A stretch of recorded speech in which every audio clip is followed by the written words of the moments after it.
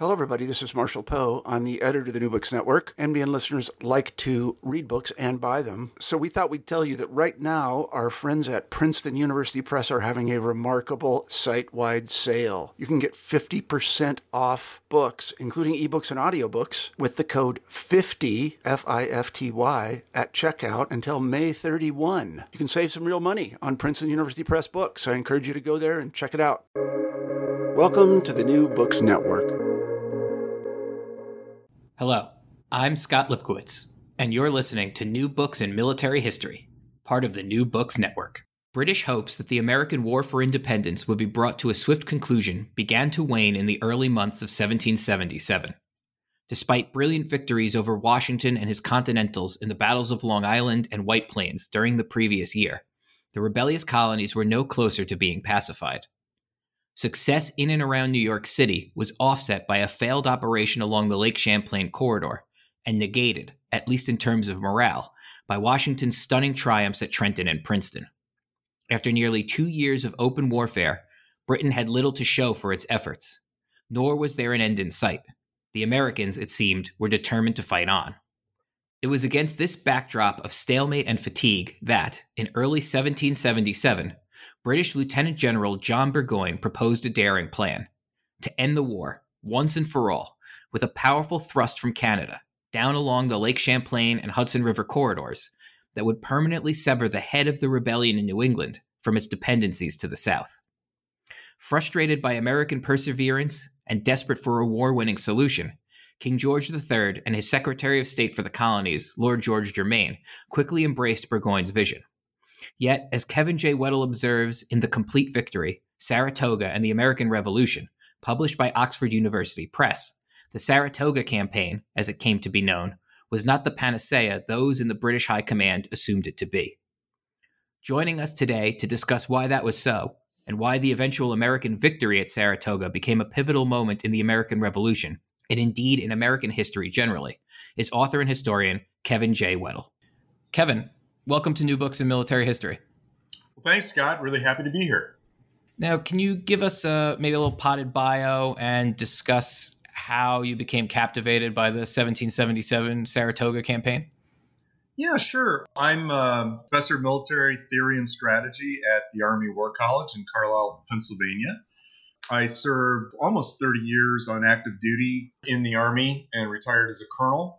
Served all over the world, went to West Point, and then after that went into the Army in the Corps of Engineers. I was a combat engineer for all that time and served at West Point in the history department for a short time. And then toward the end of my career, after battalion command, a couple combat tours, I was assigned here to the Army War College, where I was the director of the Advanced Strategic Art Program, which is sort of roughly sort of an honors program here at the War College, and then ended my uniform career as the Deputy Dean of Academics here at Carlisle. After that, I was fortunate enough to get on as a civilian faculty member after that. So I'm from Minnesota. I've got a wife and a daughter who's married to a naval aviator, which is one of those things where, you know, as a career Army guy, and my daughter, by the way, was born at West Point, kind of makes you wonder where you went wrong. You know, your daughter marrying a naval aviator. Just kidding. He's a great guy. So that's it for me as far as that goes. And as far as Saratoga goes, being at West Point, both as a cadet and then later as a history instructor, military history instructor, really got me interested in the American Revolution. There's all sorts of if you've ever been to West Point, you know that there's all sorts of Revolutionary War fortifications at West Point, because West Point was a very important, strategically important location along the Hudson River. And so, you know, I got interested in that. And then when I taught the American Revolution as an instructor at West Point, it got me even more interested. And when I went to get my PhD in history at Princeton, I was there primarily as a Civil War historian. I worked with the great Civil War historian Jim McPherson, but I also did a lot of Revolutionary War stuff as part of my studies, and it really sort of rekindled the interest in the American Revolution while I was at Princeton. So that really kind of got me going with the American Revolution. Always been interested in it, even when I went off to do Civil War, but always wanted to get my hands back in it as well. So the complete victory is going to quickly become the definitive account of the Saratoga campaign. And you observe that the campaign was lost by the British and significantly also won by the Americans. And the latter fact, I think, is frequently obfuscated in the literature. You argue that one of the key factors in determining these outcomes is the concept of grip. What is grip? How does it relate to military leadership? And does it operate on different levels? For example, can you display grip at the tactical level, but not the strategic or operational levels and still be successful? Or is it necessary to exert a firm grip in all three domains? Oh, great. That's a great question. I came across this concept of grip when I was preparing some lectures actually here at the War College. And it's a term that Field Marshal Bernard Montgomery coined. And what he meant it to mean was a commander who has a firm grasp of what's going on in his unit in terms of making sure that he's got all of his logistics squared away and his soldiers know exactly what to do and all the officers know what the plan is. Somebody who really has a firm control about the operation coming up. So that's kind of what Monty meant for grip, and of course he always wanted his officers to have grip, and that makes sense. I mean, any good commander wants his leaders to have those attributes. But I really like that term, and so I expanded it a little bit further out to say that not only does the commander have to have that kind of a grip, understanding what's going on with his unit, but he also has to have, he or she now, of course, also has to have a little bit more expansive notion of grip in that they have to also understand the terrain. They have to understand how operations are unfolding and be able to take all that information and pull it together and make good decisions that make sense, but also are imaginative and creative. So it's a much wider concept of grip than Monty's, which was a little bit more narrow. It's more in tune, I think, to, if I can compare it to anything, more in tune or closer to what Clausewitz called genius. And so I think you're right in that it's important for a commander to have grip in, especially I'm talking about a senior commander here, of course, because junior commanders aren't dealing in the operational and the strategic level. But a senior commander has to be able to have grip in all of those areas. He's got to understand the tactical, the operational, and the strategic. And again, I'm talking about the very senior commanders. And if you know from reading the book that I really focus on those senior commanders. I don't ignore the junior guys, but I really focus on those folks. So I'm talking about people like Washington and Burgoyne and Howe, Gates, Schuyler. All these very senior leaders. So yes, you can have grip at the tactical level. You can be very, very competent and, in fact, excellent at the tactical level, but you might not have that wider notion of grip at the operational and strategic level. Vice versa, you could probably have really good grip at the strategic level, but you're not all that great at the tactical level. It's not your biggest area of expertise. So I think commanders could have different levels of grip. And in the Saratoga campaign, I think most of the commanders had pretty good tactical acumen. Both sides, I think, displayed at various points in the campaign, of course, differently. But just about all the commanders displayed pretty good tactical competence. And in fact, I think at the colonel and below level, they were very, very good on both sides at the tactical level. I mean, they led from the front. They cared about their soldiers. They cared about the mission. They understood what they were trying to do. They were all very, very good. Where the difference comes is up into the operational and the strategic level. And there, I think the Americans had a bit of an edge. Yeah, if we look at you take a very balanced approach to both critiquing and, praising both sides where appropriate. Lingering on the British High Command, George III, Lord Germain, the Secretary of State for the colonies, and Lieutenant General John Burgoyne, who, as you noted, would lead the campaign. At the strategic level, at least, as you kind of noted, they don't really exhibit any grip. So what was their strategy for the 1777 campaign? How did it develop? And what was the goal? Yeah, well, this is part of their problem. And that is the development of the strategy, the military strategy for 1777. And from reading the book, I spent a lot of time on this. I've got a full chapter on how they developed their strategy and an entire appendix that demonstrates why they had the problems that they had. So in late 1776, Burgoyne arrives in London. He had been a part of the first invasion up Lake Champlain toward Crown Point in 1776. Failed. It was canceled when the oncoming winter weather. They didn't get it nearly as far as they had hoped they would. And so Burgoyne comes back from London, and he's got some ideas on how he thinks the British ought to conduct the war in 1777, and he touts it as a war winner. And he presents his proposals to the King and Lord Germain. Lord Germain, of course, as you said, the Secretary of State for the Colonies, he's the primary cabinet member responsible for the conduct of military operations in North America. So Burgoyne comes back, and he's got this very imaginative, very complex plan that calls for 3 converging columns, 2 coming down from Canada. One is going to go up Lake Champlain, and when I say up Lake Champlain, I mean south on Lake Champlain, because Lake Champlain flows north.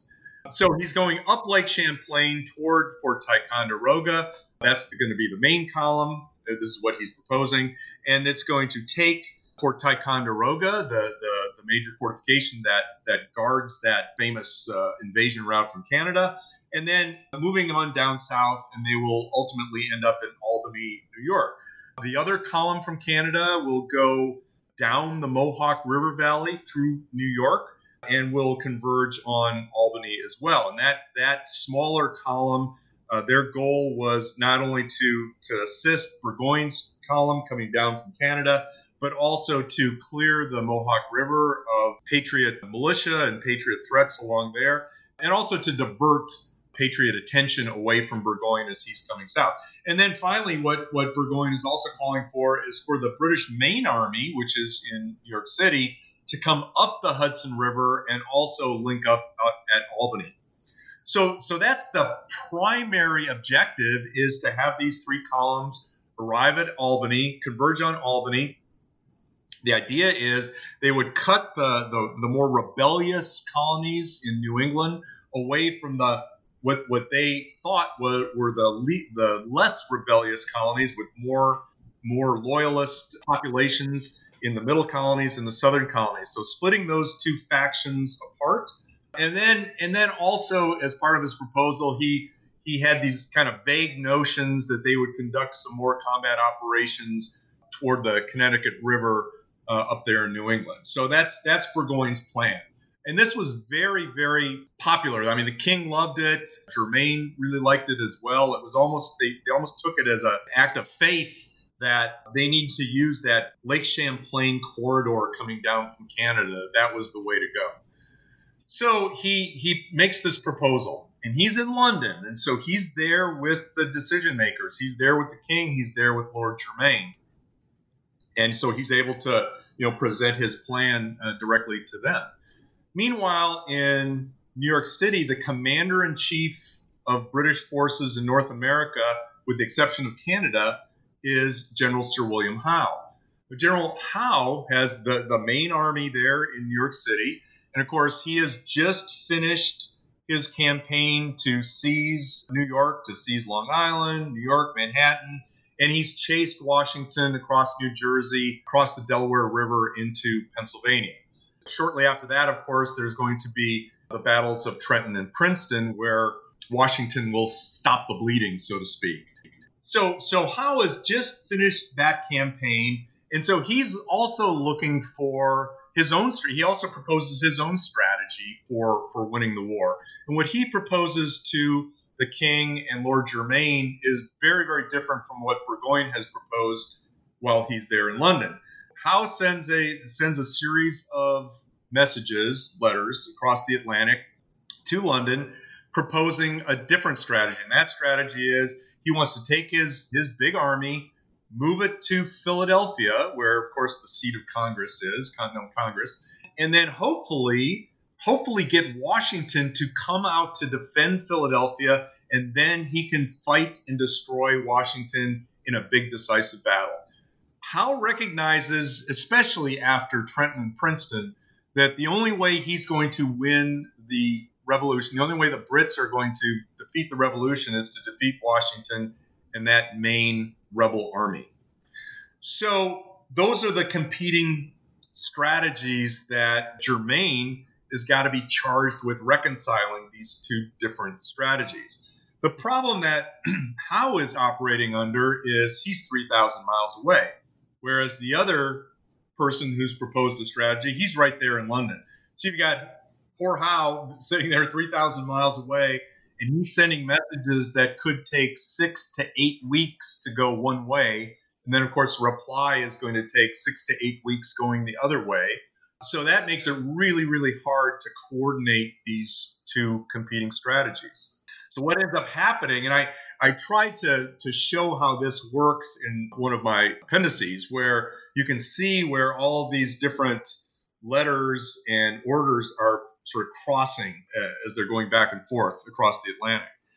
And so when you have a civilian leader like Lord George Germain who wants to micromanage the war in North America, having those huge distances in the 18th century makes it very, very difficult for him to micromanage that.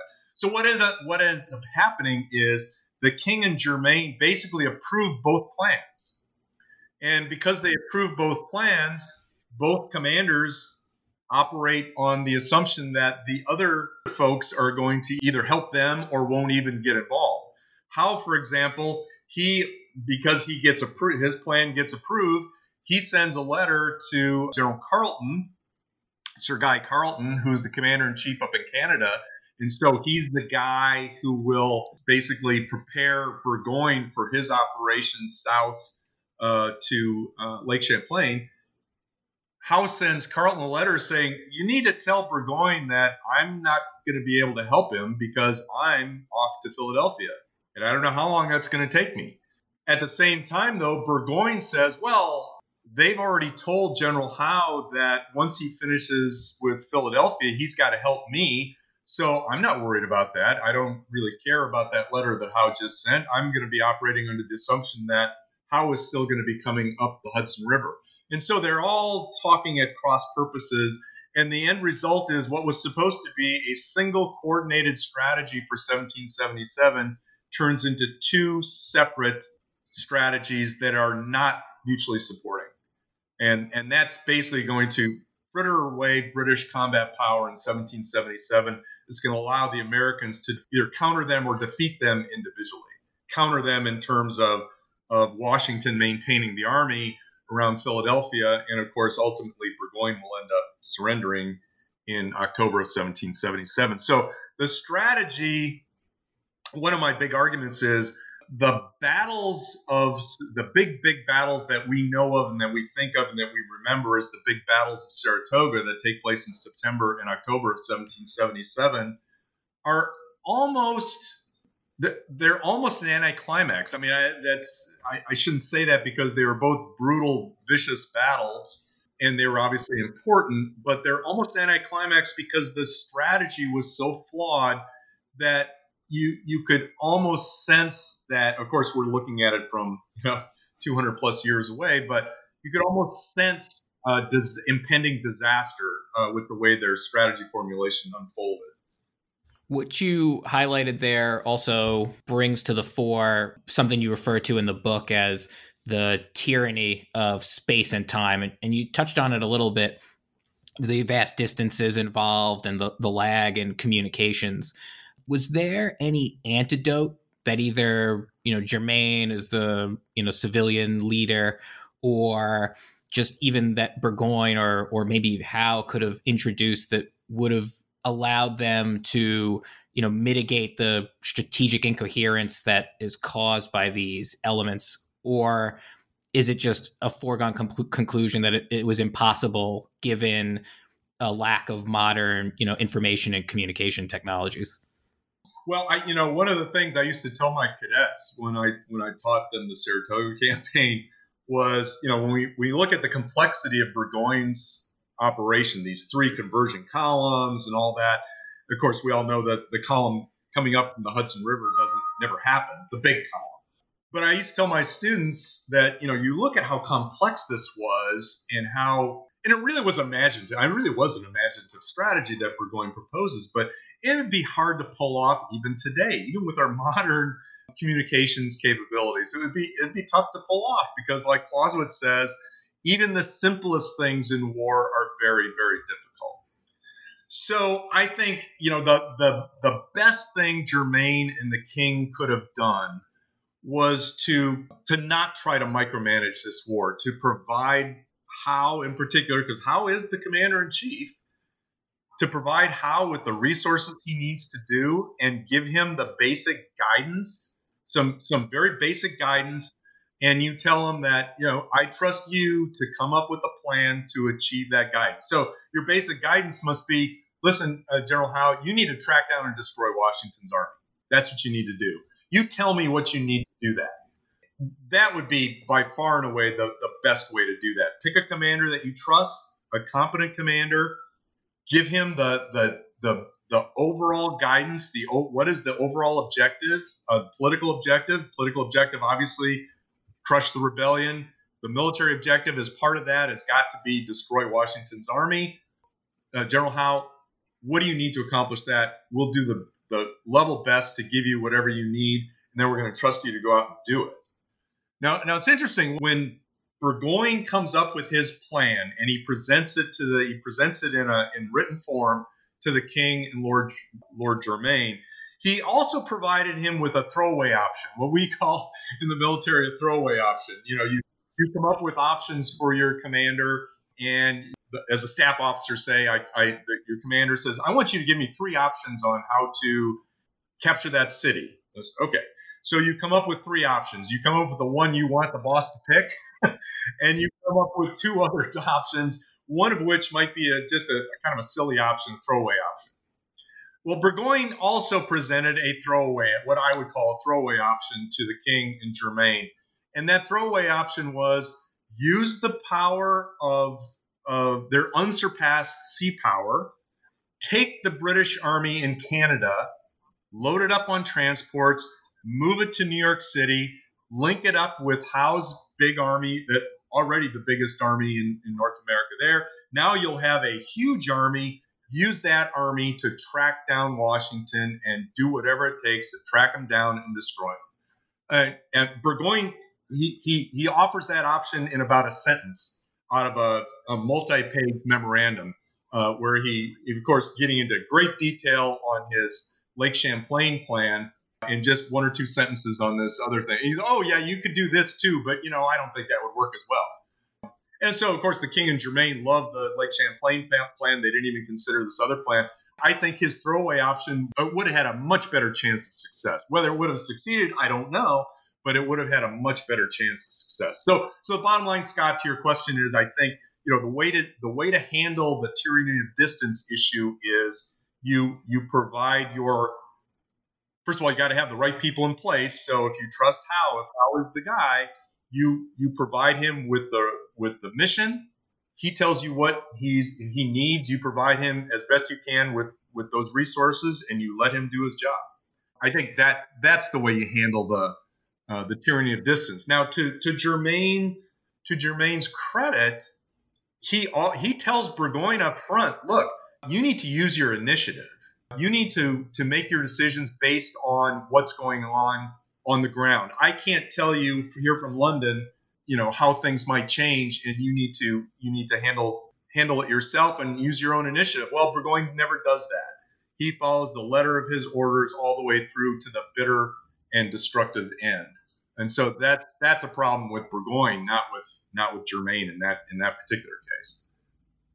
You just touched on what I'm about to ask in a little bit in your response, and the anecdote about the one sentence throwaway and Burgoyne's initiative are revealing of his temperament, which obviously, once the campaign actually gets underway in July of 1777, exerts considerable influence on its outcome. Historiographically, Burgoyne has been on the receiving end of a considerable amount of ridicule. The gentleman Johnny pejorative certainly seems to have struck, despite recent efforts, by the likes of Andrew Jackson O'Shaughnessy to rehabilitate his reputation.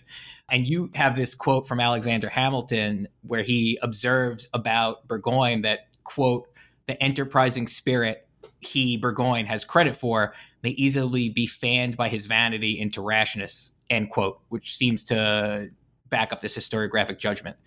Is this how you view Burgoyne? And is it how we should understand the relationship between his personality and his subsequent actions during the Saratoga campaign? Yeah, I think Burgoyne is just such an interesting guy. It's just too bad that there's not a whole lot of his personal papers out there.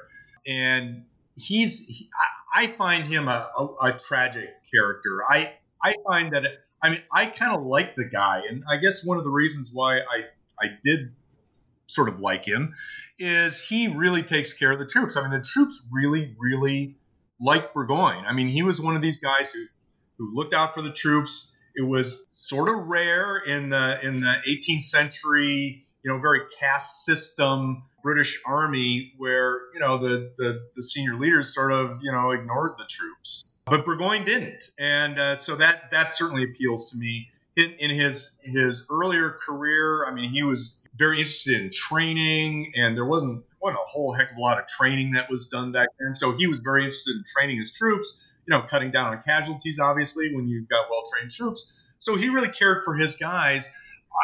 I really like that about him. I think one of his but I think he was very much overconfident, and certainly he was vain. There's no doubt about it. And when I think you combine those things with the fact that this is the first time he's ever commanded independently, and even an independent command in Europe is much different from an independent command in the middle of the American wilderness.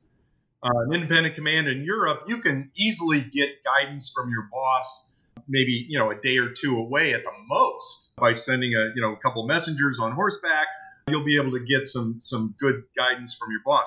There, it takes weeks for him to get any guidance, even if he's actively asking for it during the Saratoga campaign. He is by himself, especially once he heads south from Ticonderoga.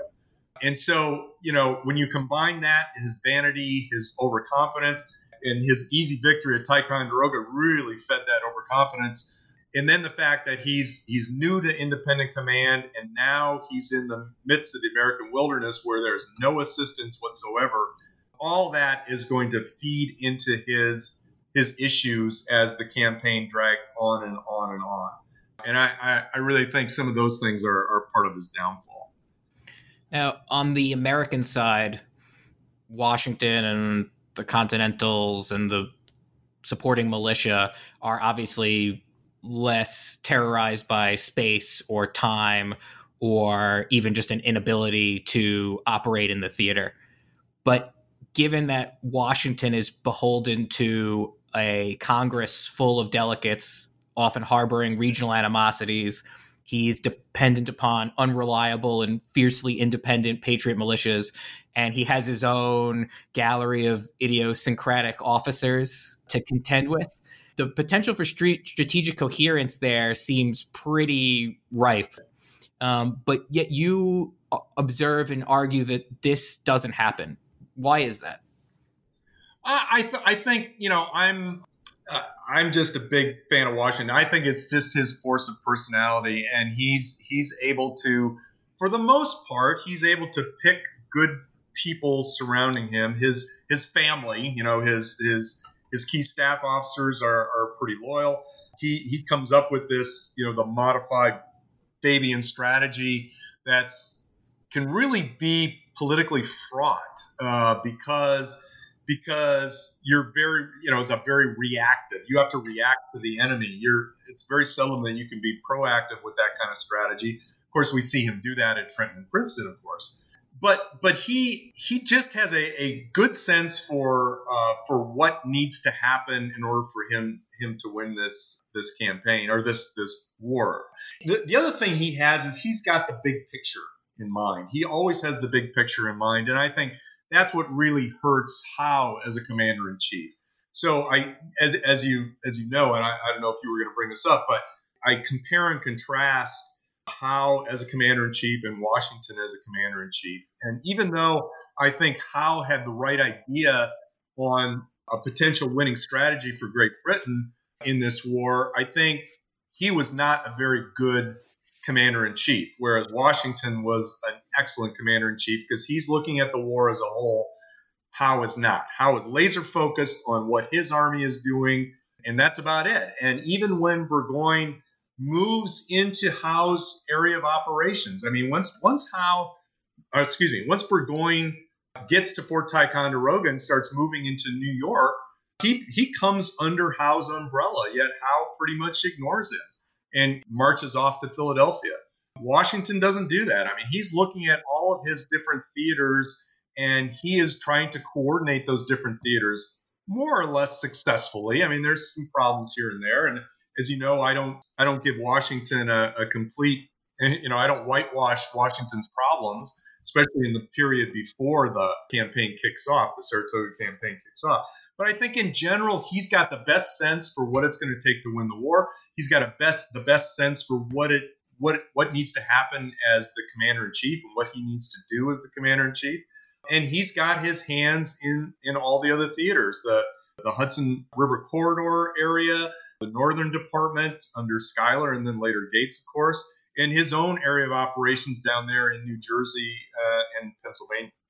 So I think it's just this better sense of being a commander-in-chief and how to be a commander-in-chief. You just brought up Schuyler and Horatio Gates. Schuyler begins the defense against Burgoyne's invasion and is superseded by Gates towards the end of the campaign. How did those two officers shape the American response, and how did their interactions with Washington complicate his ability to manage the Northern Department? Yeah, well, to me, it started very badly, and I've got a whole chapter on this, as you know, in the period before the campaign even kicks off. So I'm talking March through May, early June. There's really no unity of command in the Northern Department.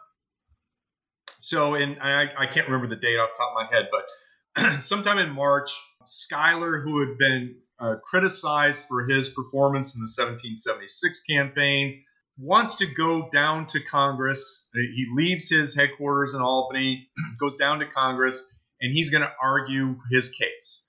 And so he basically leaves the Northern Department. At around the same time, Congress has appointed Horatio Gates to command Fort Ticonderoga. This was the same position he had in late 1776. So when Gates goes up to Ticonderoga, Schuyler has already left. So Gates says, well, I'm not going to Ticonderoga. I'm going to take de facto command of the entire department and make my headquarters at Albany.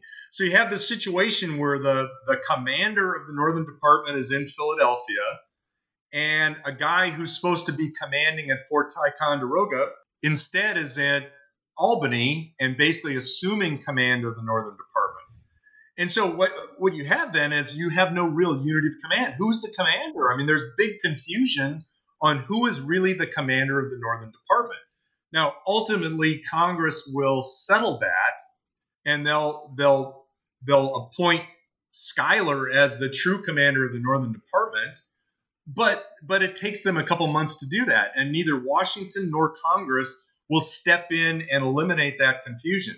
And so in my mind, what happens is Ticonderoga basically gets short shrift, because you've got the commander of the person who's supposed to be commanding at Ticonderoga is instead in Albany, and he never goes up to Ticonderoga, even though he did a good job as commander of Ticonderoga earlier in the war.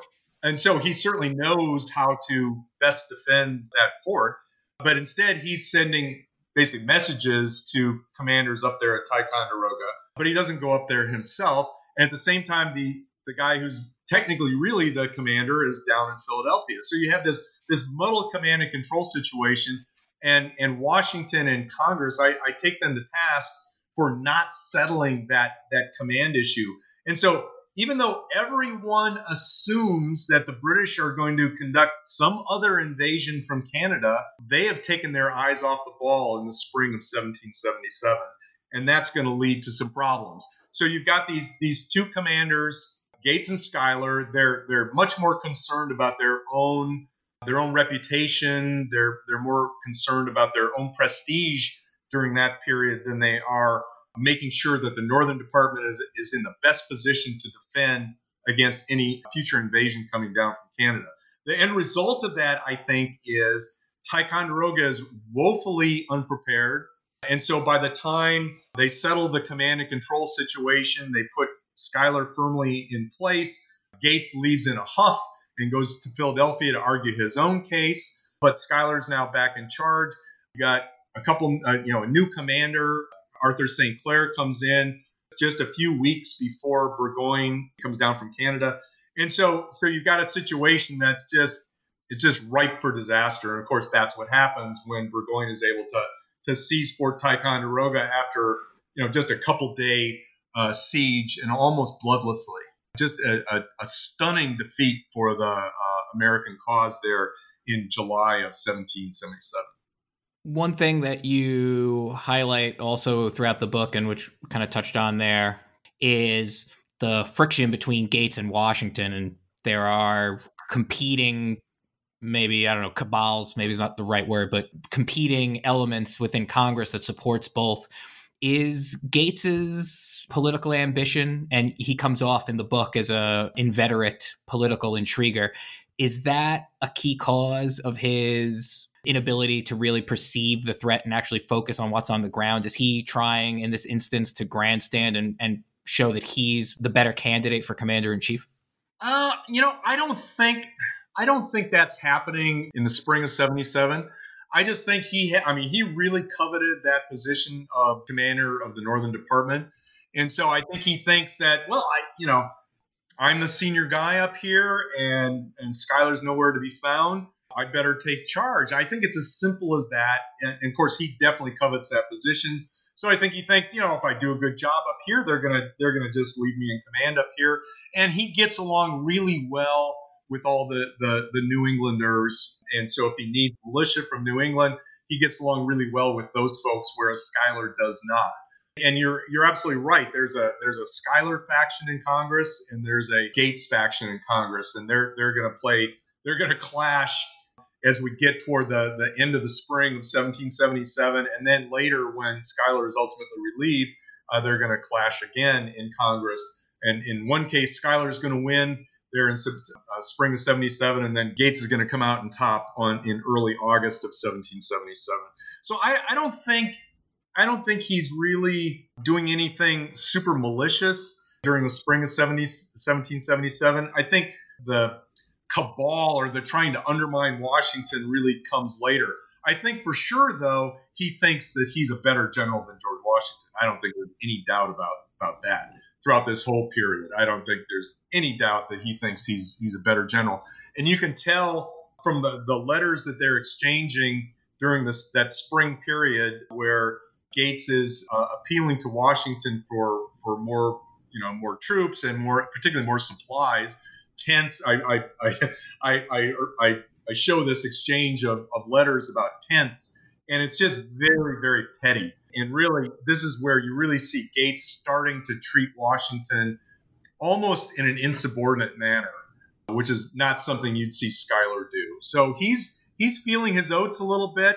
I don't think he's trying to undermine Washington at this point in any way, but he certainly does not think a whole lot of Washington. Now, Burgoyne's vision for the campaign, as you noted earlier, included a diversionary thrust down the Mohawk River from Lake Ontario.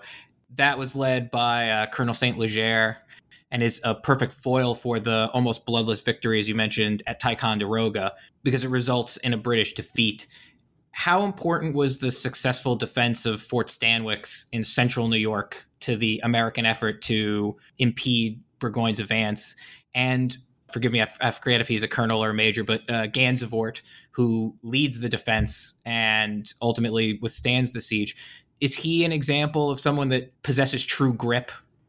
Yeah, I think the American successful defense at Stanwix is important for two reasons. One is just operationally, it's very important because it stops that one column cold that's coming down from Canada. It's not a huge column, but it's important because it's fairly large, it's threatening, and it would certainly draw American forces away from Burgoyne, easing Burgoyne's, because you've got to face them one way or another, allowing Burgoyne easier trip down to Albany. So it's very, very important militarily, but it's also important morale-wise. I mean, if in early July 1777, the Americans lose Ticonderoga. I mean, it's a huge, stunning defeat. You can't underemphasize how important and how impactful the loss of Ticonderoga was to the American psyche. I mean, the American people have been told, those on the Patriot side, the American people have been told that it was impregnable. There was no way the Brits could get past Ticonderoga, and yet we lose it almost overnight. And so, on the other hand, you've got Stanwix, which also, obviously they're different. It's different terrain. It's different. There's a lot of different. No two things are exactly alike. But the contrast is striking because you've got Stanwix, where Colonel Gansevoort. Colonel Gansevoort and his garrison are outnumbered at least 3-1, probably a little bit more than 3-1, about the same odds, actually a little bit worse odds than were at Ticonderoga. So he's outnumbered 3-1, yet he's able to hold off for 20 days and basically defeat this attempt from the British to go down the Mohawk River. So it's a huge, huge morale boost. So when he does that successfully, it comes almost on the heels of the Great American Victory at Bennington. And so you've got these two twin victories, and it really, really improves American morale. I mean, it's a catalyst to help bring out more and more militia. And so it's a big, big victory. And, Gansevoort is, you could probably tell from the tone of the book, Scott, but I really am impressed with Gansevoort. Yeah, that definitely comes through. Yeah. Maybe I was a little bit too fulsome in my praise, but Gansevoort is just a very impressive guy. And he was very fortunate to have a superb second in command, Lieutenant Colonel Willett, and they just make a superb command team. And they, you just look at what they're doing. I mean, they're working their guys hard in the weeks before, defending, improving the defenses, blocking Wood Creek, which was one of the routes that British have to take as they're coming toward Stanwix. He's stockpiling food. He digs a well within the confines of the fort just in case he can't get fresh water outside the fort. I mean, he's making all these great decisions along the way, and he's got his men, trust him. I mean, he's doing everything that you have to do. And then during the siege itself, I mean, he's refusing threats to if he doesn't surrender, they're going to put the entire garrison to the sword and all this. And he's just saying, do your best. I'm not going to surrender. It's just a very impressive guy. Now, Gansevoort, I would say that he's mainly at the tactical level, but he displays absolutely superb grip at the tactical level. He's really, really, really not at the operational and strategic. He's not an operational and strategic level commander, but his successful defense of Stanwix certainly had huge operational and strategic impacts, though. So I'm just a huge fan of Gansevoort and Willett. I think they really showed just absolute superb leadership. And when you compare it with the commander at Ticonderoga, I mean, there's really no comparison between the two.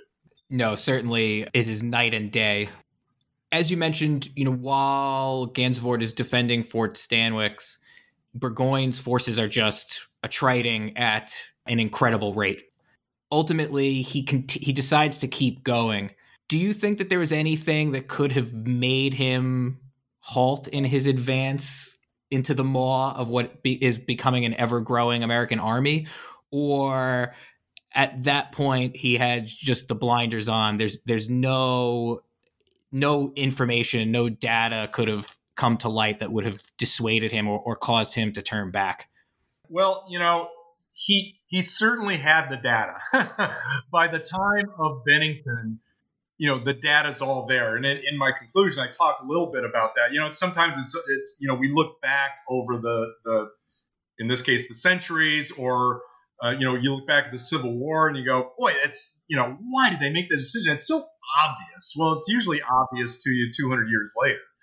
You've got all the information. So it's you gotta look at what information did they have at the time. And so you bring up a great point.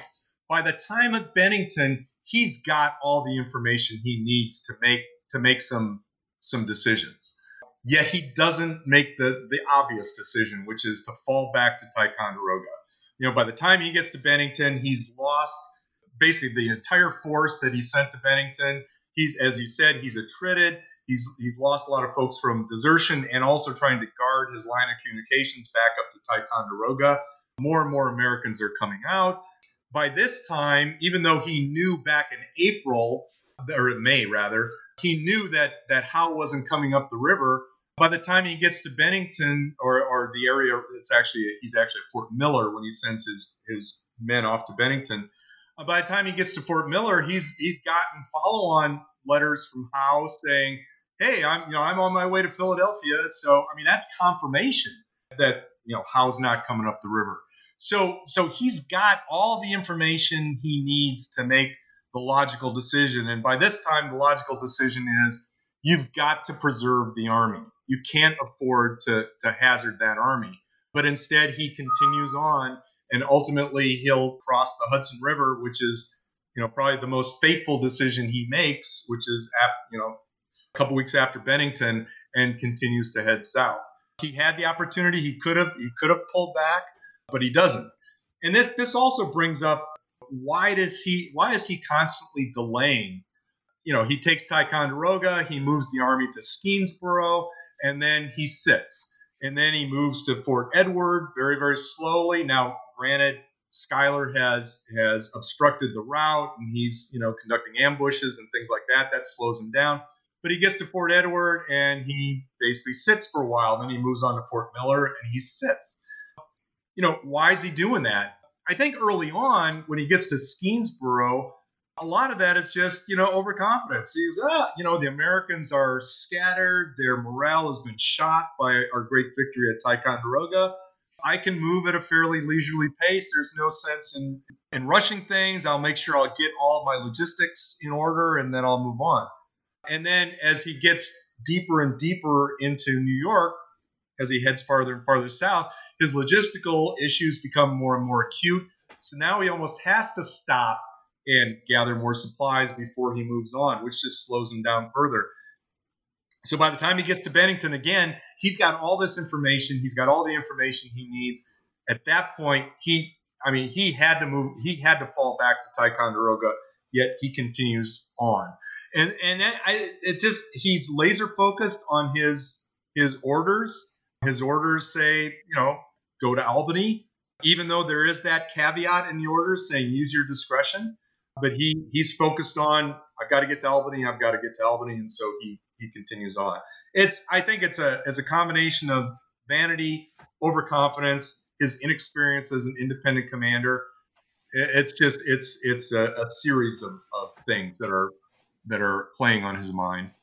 One thing that the book really drives home, or brings to life, I should say, is the old adage that war is 90% boredom and 10% sheer terror. Yeah. And it's, because it seems, and you do a fantastic job illustrating this, that there's all this time, and that time is this resource, as you just mentioned, which Burgoyne initially feels he has a lot of, and therefore seems to mismanage. Yeah. Conversely, though, Gates and Washington are building up their forces and waiting for Burgoyne to come to them. At the climactic campaigns at Freeman's Farm and Bemis Heights, there seems to be this tension between Gates, who wants to just let Burgoyne's British wave break upon the American rock, and someone who Washington sends up, Benedict Arnold, who many of our listeners are familiar with, who is a go-getter, and he just wants to go out there and grab them by the jugular and shake them until they're done. Right. Gates obviously gets the credit for the fantastic victory, but what role does Arnold play in ultimately bringing about Burgoyne's defeat? Yeah, well, I think Arnold's role is absolutely huge. I mean, it's absolutely critical when you look at the Saratoga campaign. Once Arnold gets there, I mean, he's ubiquitous. He's everywhere. I mean, he's on the relief. He leads the relief force that Schuyler sends to Fort Stanwix. He's the guy who's conducting, he's directing. I should say he's not personally conducting, but he's directing ambushes and blocking routes. And he's, the guy is everywhere. He's just a dynamo. This huge amount of energy and incredible aggressiveness. Gates is not that guy. Gates is more. I don't want to say plotter. That sounds pejorative, but he's very much a defensive-minded general, and he's a former British Army officer. He knows what the British can do, and so he also knows what the Americans can do and what they're not as good at, and so he wants to avoid the big kind of maneuver battles that might have a huge payoff, but also have a huge risk. But that's the sort of thing that Arnold wants to do.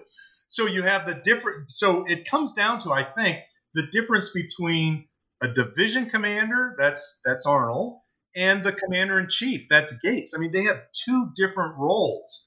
And even though they clash after they have this personality, a huge disagreement and really quarrel after the Battle of Freeman's Farm, they complement each other pretty well, I think, because Gates is able to harness what Arnold can do, aggressively attack the enemy, maneuver. He can sense where there's weaknesses in the enemy positions, all those different things. Arnold's very, very good at, but Gates is more of the manager. Let's go on the defense and let the British come to us kind of guy. And this is the case where Gates is looking more at the big picture. I have to protect Albany. I have to protect the route down the Hudson River. And the only way Burgoyne can get to Albany is on the Hudson River or the Albany Road. And that's, of course, where he sets up his defensive positions on Bemis Heights. So again, you've got Gates thinking more big picture, and Arnold being more laser focused in, we got to go fight him and beat him. And so they complement each other pretty well. Arnold, though, is absolutely critical for the success of this campaign, no doubt. Not only because of all the things he does before the actual two big battles at the end, but because of the conduct of the battles themselves. Of course, at Freeman's Farm, he's sort of Gates's eyes and ears as he's managing the battle out on the battlefield, while Gates is back in the main positions. I mean, that's where a commander-in-chief probably needs to be. And so his trusted subordinate is sort of managing the battle.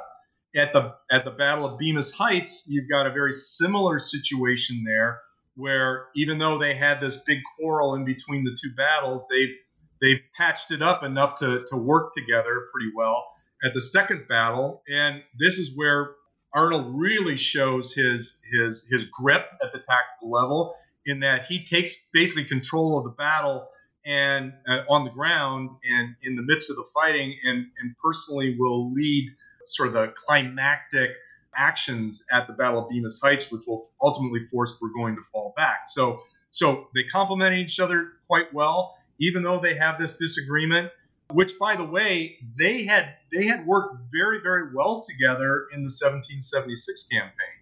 So, in fact, Gates defended Arnold against a bunch of detractors.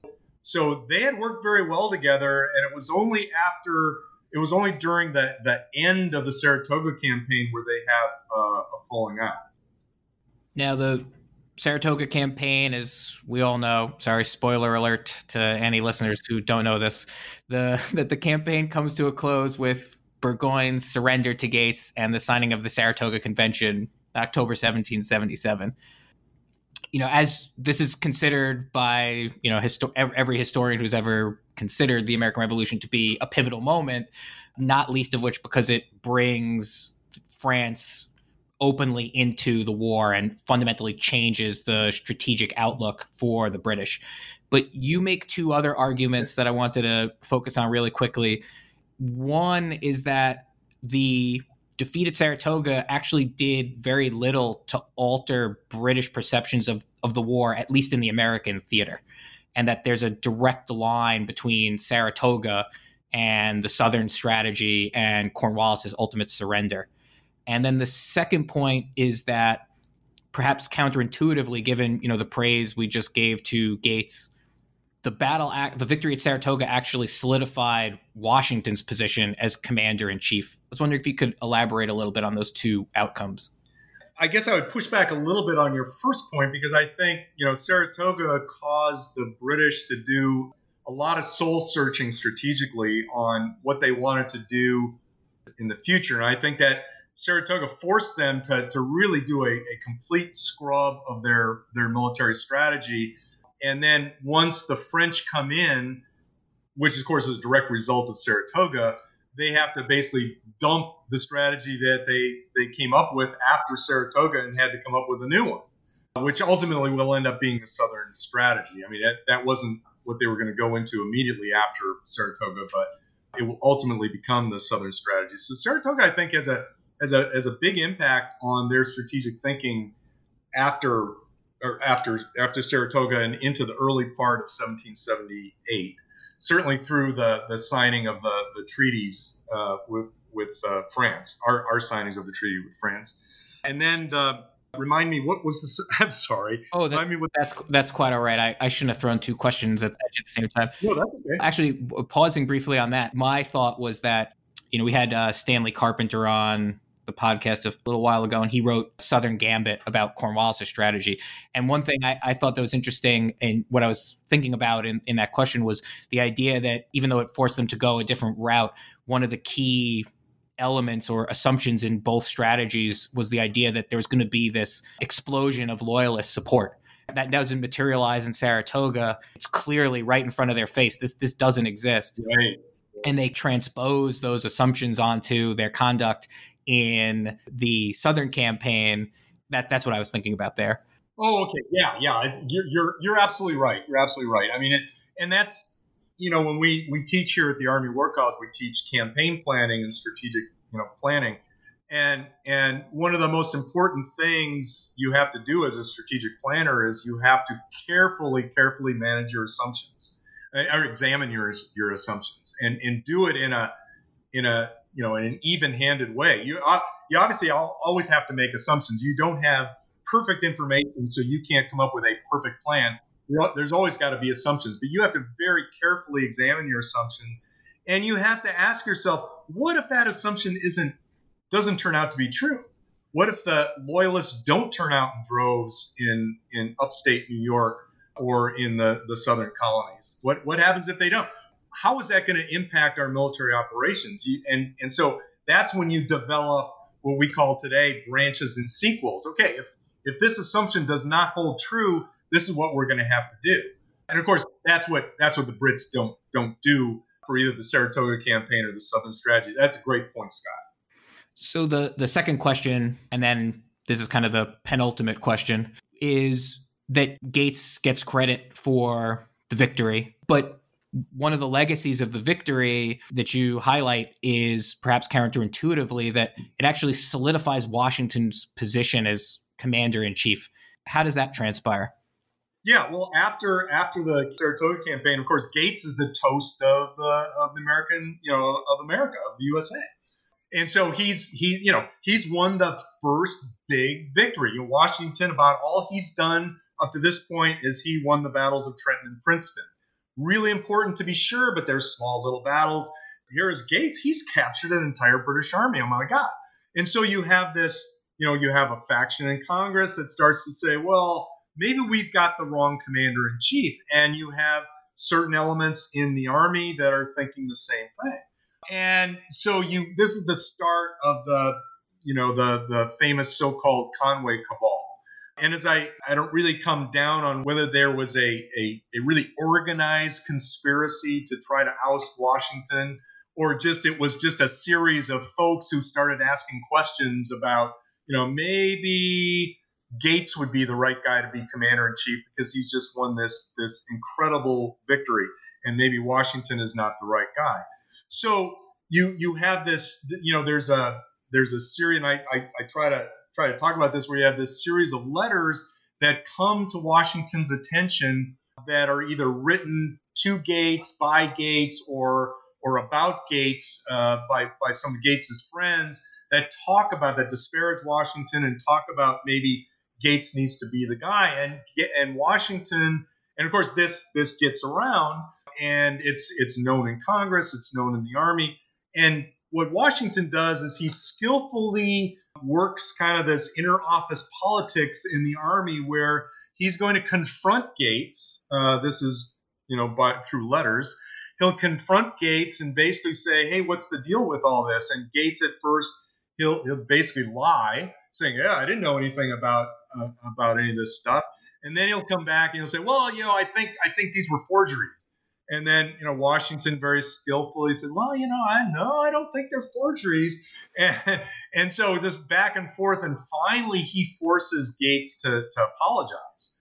So, and all this, and of course, Washington is letting this be known in Congress and so forth.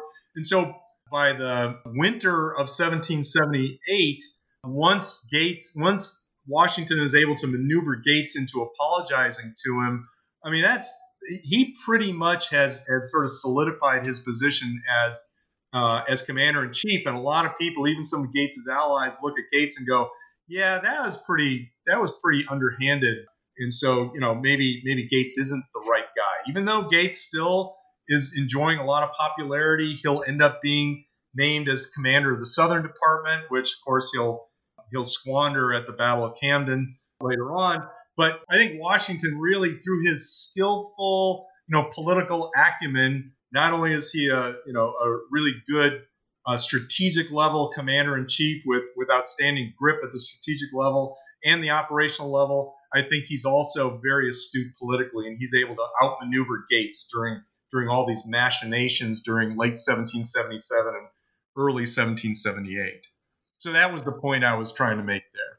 Yeah, I definitely think the book really does a fantastic job weaving together not only the political implications of the entire campaign, both for the British and the Americans, but also really going into the nitty-gritty of the internal politics that are motivating and shaping the perceptions of the individual actions throughout. One of the things we say at the War College here, and we tell our students on day one, because the students we get are very senior lieutenant colonels and colonels.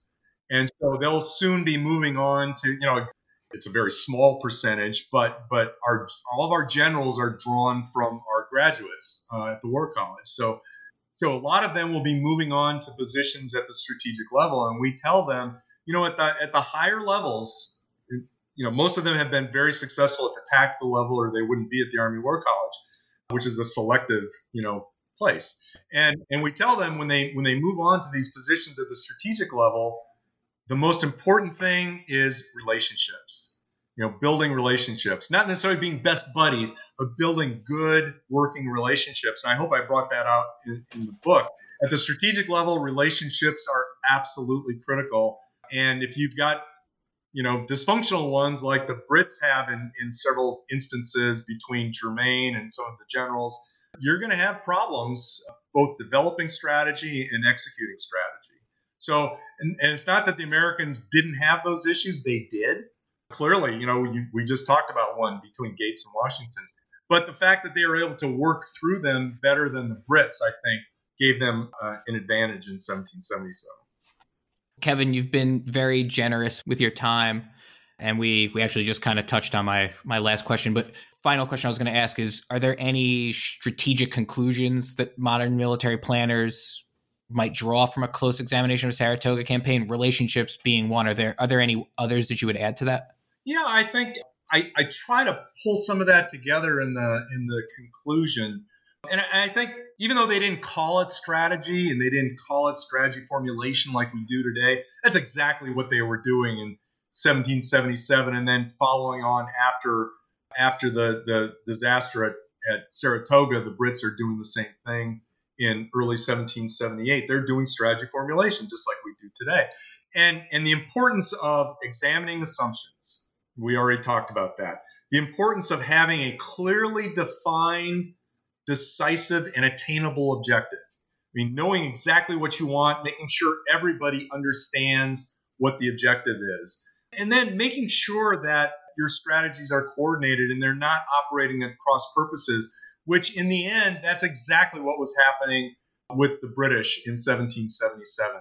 They had two separate strategies when they were supposed to be one coherent, coordinated strategy. You had two separate, uncoordinated strategies that in some ways were actually operating at cross purposes. That's a recipe for disaster. So I think there's a lot of things that a modern strategist can look at from this campaign and say, boy, that is something we want to avoid, or they did a pretty good job there, and that's something we need to emulate. Kevin, thank you again for joining us today. Oh, Scott, I really enjoyed it. Thanks. Those are super fun questions. Thanks. And to all our listeners, this is Scott Lipkowitz. On behalf of New Books in Military History, thanks for listening.